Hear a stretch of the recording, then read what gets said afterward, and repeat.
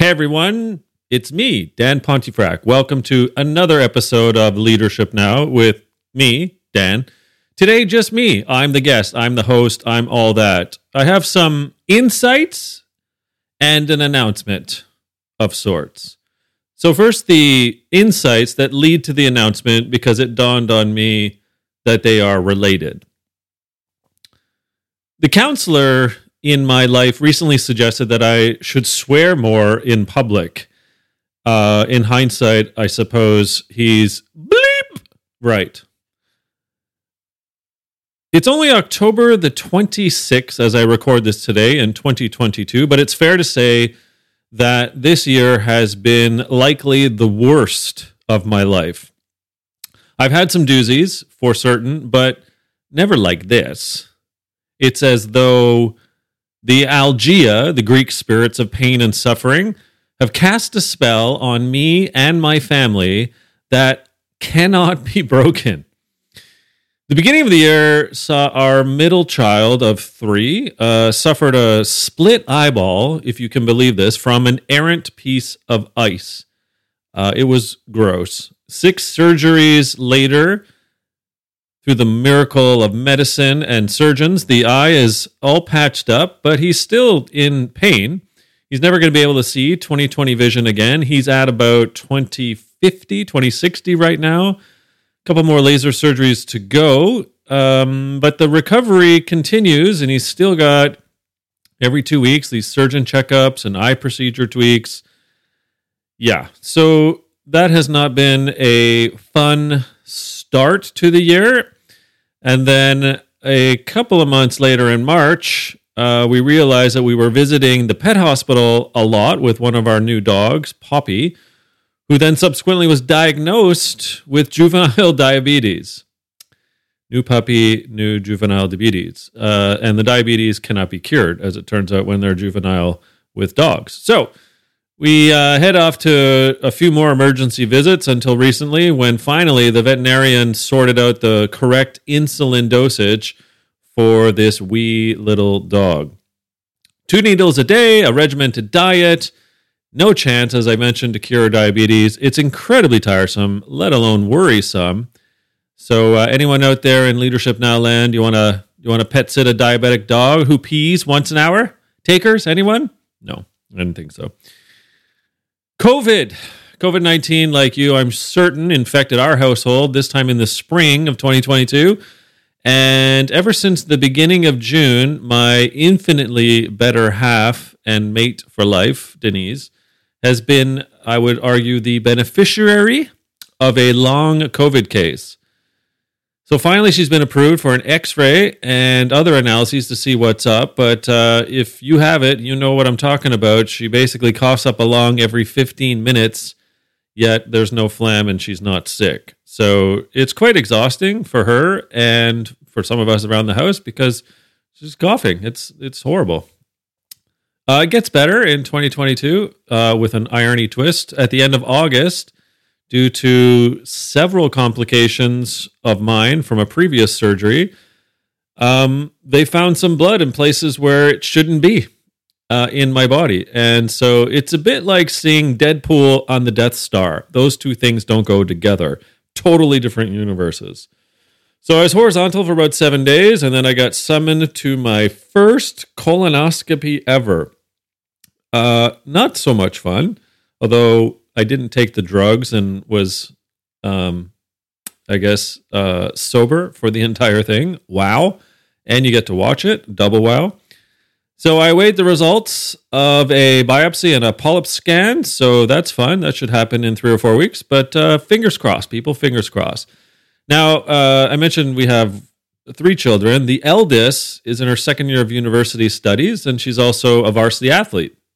And during her second week of the season this September, due to a terrible, frankly, tackle on the football pitch, she strained the ligaments in both her ankle and her knee.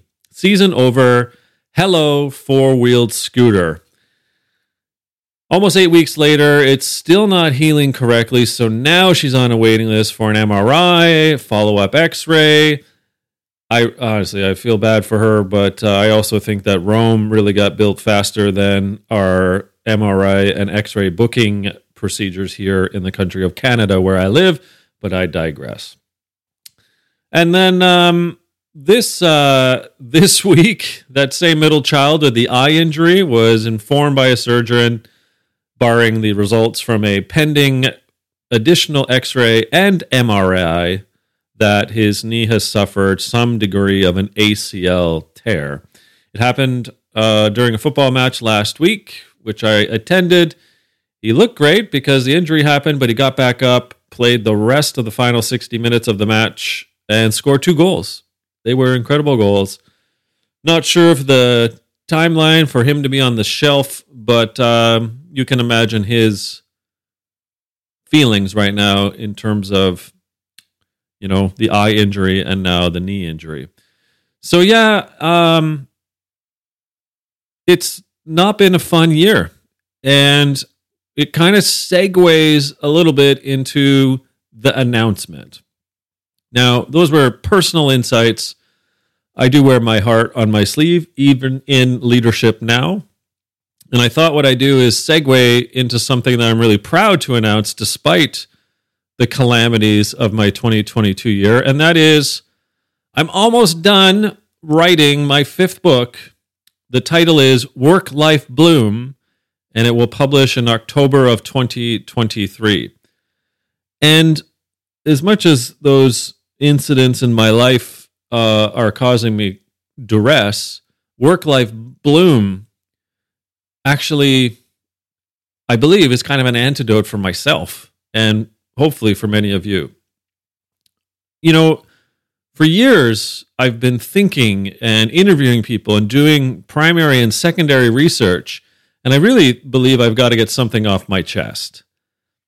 And that is, there is no such thing as work-life balance. It's a term that we need to renounce, if not repudiate, from the leadership lexicon forthwith, going forward, immediately. The term is so distressingly inadequate that I tend to go apoplectic every time I hear it. Yet, too many leaders are abusing it. Leaders are continuing to apply work-life balance, if you will, as a prosthesis for a team member's happiness. It's not nearly enough to be balanced between work and life. That's balderdash. The workplace burnout irony is perhaps a clue. Even the World Health Organization officially classified burnout as a syndrome related to, quote, chronic workplace stress that has not been successfully managed. Now, like with work-life balance as a phrase and as a concept, there's another phrase freely used by many leaders that I also believe requires our examination. It's as follows. We want you to bring your best self to work. Sometimes they replace best self with whole selves or authentic selves. But whatever leaders are using, there's a problem. First off, the phrase is a stupid catchphrase gone sideways. It's like bad HR speak about as useful these days as quiet quitting or great resignation or ghost jobs or productivity paranoia. Like, come on. We've already had enough buzzword bingo phrases to last a lifetime, in my opinion. Bringing our best selves or our authentic selves to work, much like work-life balance, that can't be the goal. It's nonsense. Now, by choice or out of necessity, the manner in which many workers make a living has been undergoing a fundamental change leading into the pandemic and certainly mid and, if we want to call it, post-pandemic. To make a living is to accept that there is a congenital bond between work and life, between what we do and our definition of self and what happens to us in life. Thus, I believe that every one of us, whether you're a leader, team member with no reports, whatever, we need to become a work-life gardener. Yeah. A work-life gardener tending to our own garden boxes. But I also have discovered, and I truly believe, that as a leader, people who lead teams and people, you have a critically important part to play. You possess tools in your garden shed that actually can help your team members. So subsequently, I believe you must consider how work and life fit in with one another and how they are aligned. We bring our work into life every day. And our life, well, that gets entangled in our work equally so. There is no way around it in this, I hope, a post-pandemic era. Work is incorporated with life, not balanced. Team members don't need to bring their best selves to work. They simply require support to be their best. Yet, if you're a leader, you still need to know what levers to pull, what garden tools to use, when and why. I've found that numerous elements influence everyone's work and life. And through primary and secondary research, those interviews, those analyses I've conducted, I've actually identified 6 key work factors, as well as 6 key life factors. Think of them like definition of self factors, that allow people to be their best. Now, dependent on how well the work and life factors are viewed, team members will end up adopting one of 4 personas. And these 4 personas change over time as well, depending on circumstances. Like, if you will, a garden box and what's going on with the weather. There's a hurricane or an ice storm or a heat wave, certain things happen to that garden box. But no garden box can actually thrive. Crops don't really grow, if you will, unless there's a gardener, and gardeners need help as well. So all of these findings will be, pun intended, unearthed in what I'm proud to announce today is my 5th book, which will be published in October 2023. I can't wait. Because if we are to consign the terms work-life balance and best self to the compost, demolishing them with a gigantic spade, while pioneering a new bond between work and life, you need to introduce a new adage that does some justice. I believe it's time to appeal for a new, if not more benevolent work-life philosophy. And I want to take this opportunity to introduce you warmly and formally to that better word, Bloom. And the book is Work-Life Bloom.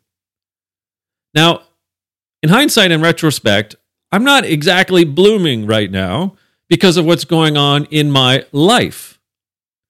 But I have bloomed before, and I know what it takes to get back into that bloom persona.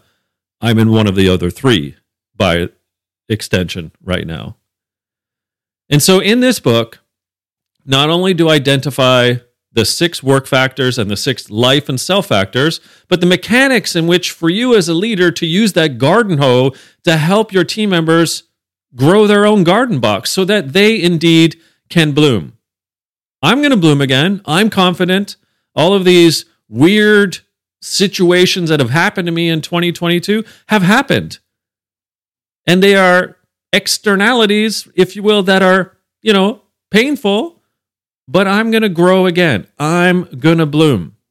And so what I want to do is to present this book to you next year in 2023 to help you help others bloom as well. Thanks for listening.